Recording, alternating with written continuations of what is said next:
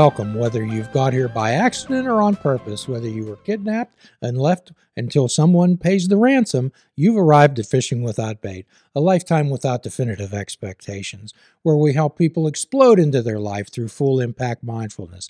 The only entrance requirement is the honesty, open-mindedness, and willingness to try. If you have a few pixie dust sprinkles of those, strap yourself in, get the oars going, and let the adventure begin.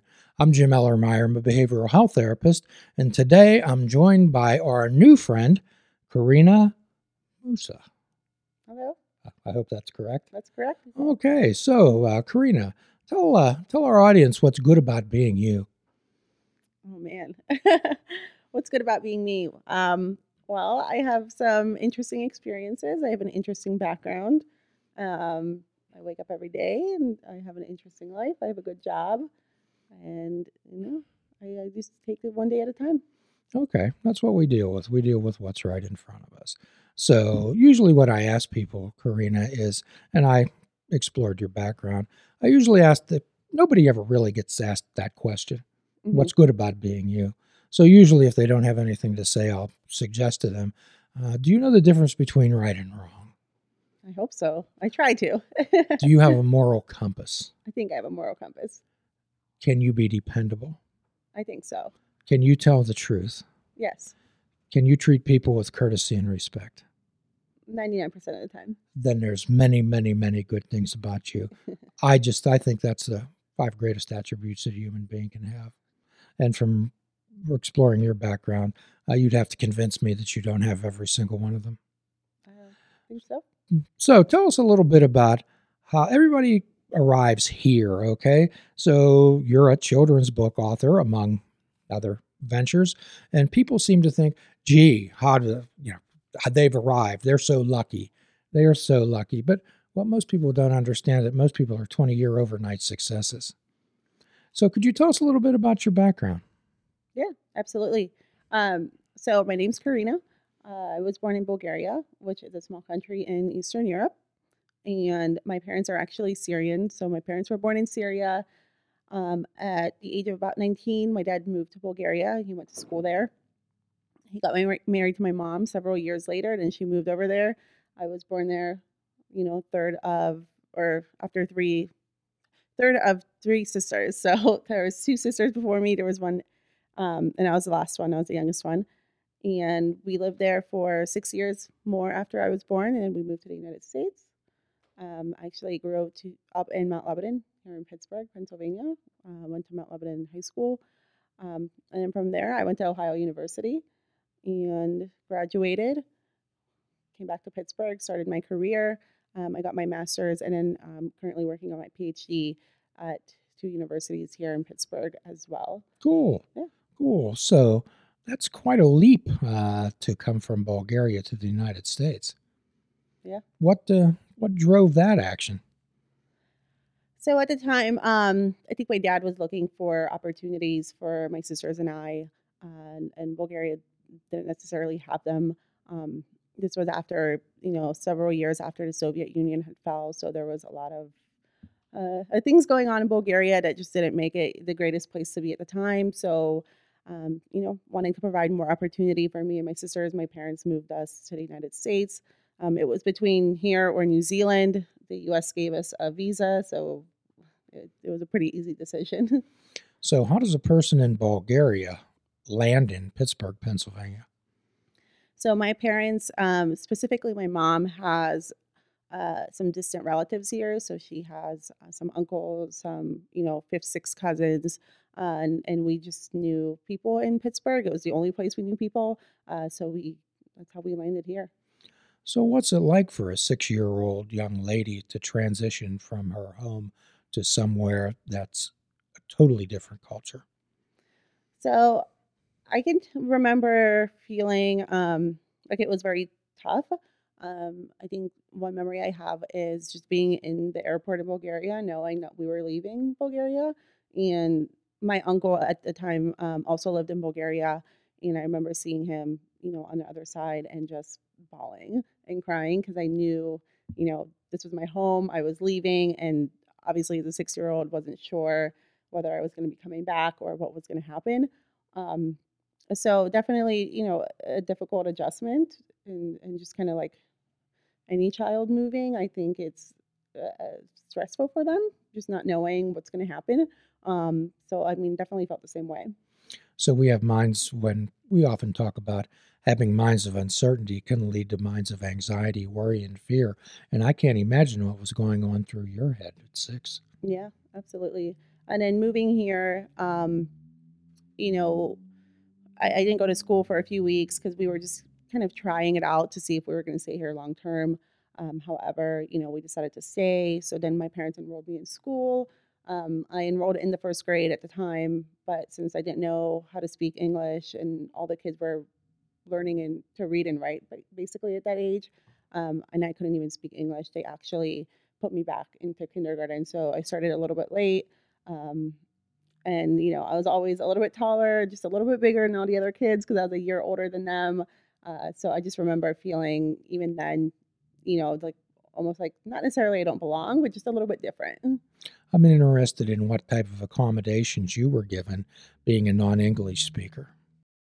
Yeah. So I did have a language as a second, or English as a second language teacher, and I do remember working with her.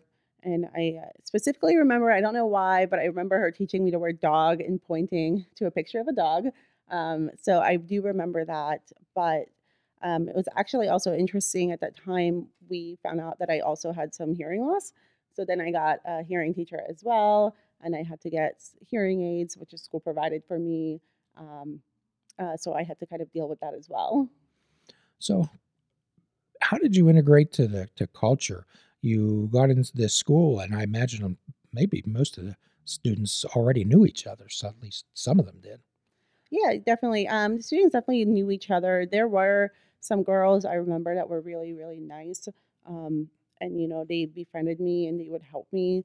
And it's ironic because one girl I do remember, she was really good friends with me in elementary school, is now, I believe, a reading teacher. So it kind of just goes to show that that was something that she was always interested in, even from a young age. And she grew up to be a reading teacher helping kids. So it's very interesting to see how personalities are shaped when we're so young and then they kind of carry into adulthood. Well, as we transition later on into your writing of these books, I think that you explore that, Hmm. developing personalities and developing what we would call an open mind. Yeah. Having Wally develop an open mind, as we'll get into that later. So your sisters were a few years older than you. Hmm. So that transition for them might have been a little bit more difficult or challenging. Yeah. So my sisters are 5 and 6 years older than me. So they're only 1 year apart. So they were only one grade apart. So they were actually in the same school together. So in some ways, I guess it almost made it easier for them because they were together in the same school. They were in middle school. I was in elementary school, which was a separate, building. So I wasn't with them. Um, But they actually found some friends fairly quickly and friends that they still talk to today. I can't totally speak to their experience, but I mean, I would say they acclimated a little bit quicker than I did. Hmm. Um, and they, started at the grade they were supposed to, and they learned English, they learned reading, writing. Now, that's to say, they also might have learned some of that stuff back at home as well, because they were also older than me there too. Sure, sure. So uh, your father, being Syrian and living in Bulgaria, decided to open a Mexican restaurant. Yeah, yeah. So when we moved to the US, our visa was a business visa. So basically, what that means is that my dad and my mom had to find a way to open a business and benefit the American economy and also benefit the American citizens. So by opening a business that does both. So they found a restaurant for sale in Oakland, and it happened to be Mexican. And at the time, it was just our best option. So they bought this Mexican restaurant. They learned how to make the food. The cooks there kind of trained them on, how to make the food. They were Mexican workers, and they just ran with it from there. And then they had it in Oakland for about a year, and then they moved it to downtown Pittsburgh, and it was actually the first Mexican restaurant in Pittsburgh, Ah, in downtown Pittsburgh. okay, Um, and they ran it there for about 20 years. okay. Did you and your sisters work there? Yeah, so my sisters did work there in the summers. I did also help as best as I could as a 6, 7, 8 year old. When I got older, in high school, I did also go there in the summer to help them out. And I did stuff like on the register and I made like just easy stuff like guacamole. So it was a really good experience growing up that way. So, how quickly did Pittsburgh become home for you, Karina? Pretty quickly. I mean, almost I didn't really have a choice. So it was, this or no other choice. But pretty quickly we rented a home for the first couple years, and my parents were able to buy a home in Mount Lebanon. Um, and yeah, we just stayed. How was your parents' transition into American culture? Yeah, so my parents have always been really great and adaptable. And I mean, they already had moved from Syria to Bulgaria, so that's a transition in itself. And then I think when they moved here, that was just again another transition that they had to deal with. But I think my parents are very resilient people that just take on challenges as they are and get through them because that's just their way of life. So I think, I mean, it wasn't easy at all by any means, but it was just what had to be done, and that's the way they saw it. Oh, it kind of sounds to me, Karina, like your parents looked at things on how they, rather than how we can't do things, they've thought of how they can. Exactly. Yep. Excellent. I'm interested with your father's PhD in electrical engineering and transitioning to the United States and opening a restaurant. Yeah. He's so actually in Bulgaria, he did work in academics. He got his PhD in electrical engineering. He did work in academics there in the university. But my dad's always been pretty business minded. He's always been very entrepreneurial. And he actually opened his own business in Bulgaria. Okay. So he ran a business in Bulgaria for several years. So he already had that background of running a business and knowing what to do, and he was successful in it. So I would say that that's really what helped him out when he opened one here as well. So you graduated from Mount Lebanon High School and you went to Ohio University Yep. and you majored in? Healthcare administration. Oh, okay. Mhm. And so you get your bachelor's degree in that and you say, hooray for me, I graduated. And That's then right. what? And then actually, I was trying to move to Columbus, Ohio. I really wanted to move to Columbus. Um, and I ended up getting a job in Pittsburgh first. So I moved back home and I was like, oh, I'll just work, in Pittsburgh and I'll live with my parents until I find a job in Columbus. But it just didn't happen that way. I ended up staying in Pittsburgh. I ended up enjoying my time in Pittsburgh, and my career in Pittsburgh was, it went well. And so I kind of just stayed here, and that's how it happened. We'll be continuing our conversation with Karina Moussa, Pittsburgh children's author, on our next podcast. And as always, here comes the free prescription. You can cash it anywhere. Fruits, nuts, and vegetables, and unplug your television and take up fishing. However, for a truly mindful experience, we suggest that you fish without bait. Please do a kindness for yourself and do a kindness for another. Please forgive yourself and forgive another. If we're all not God's children, none of us are. Until all are free, none are free. Namaste, my friends.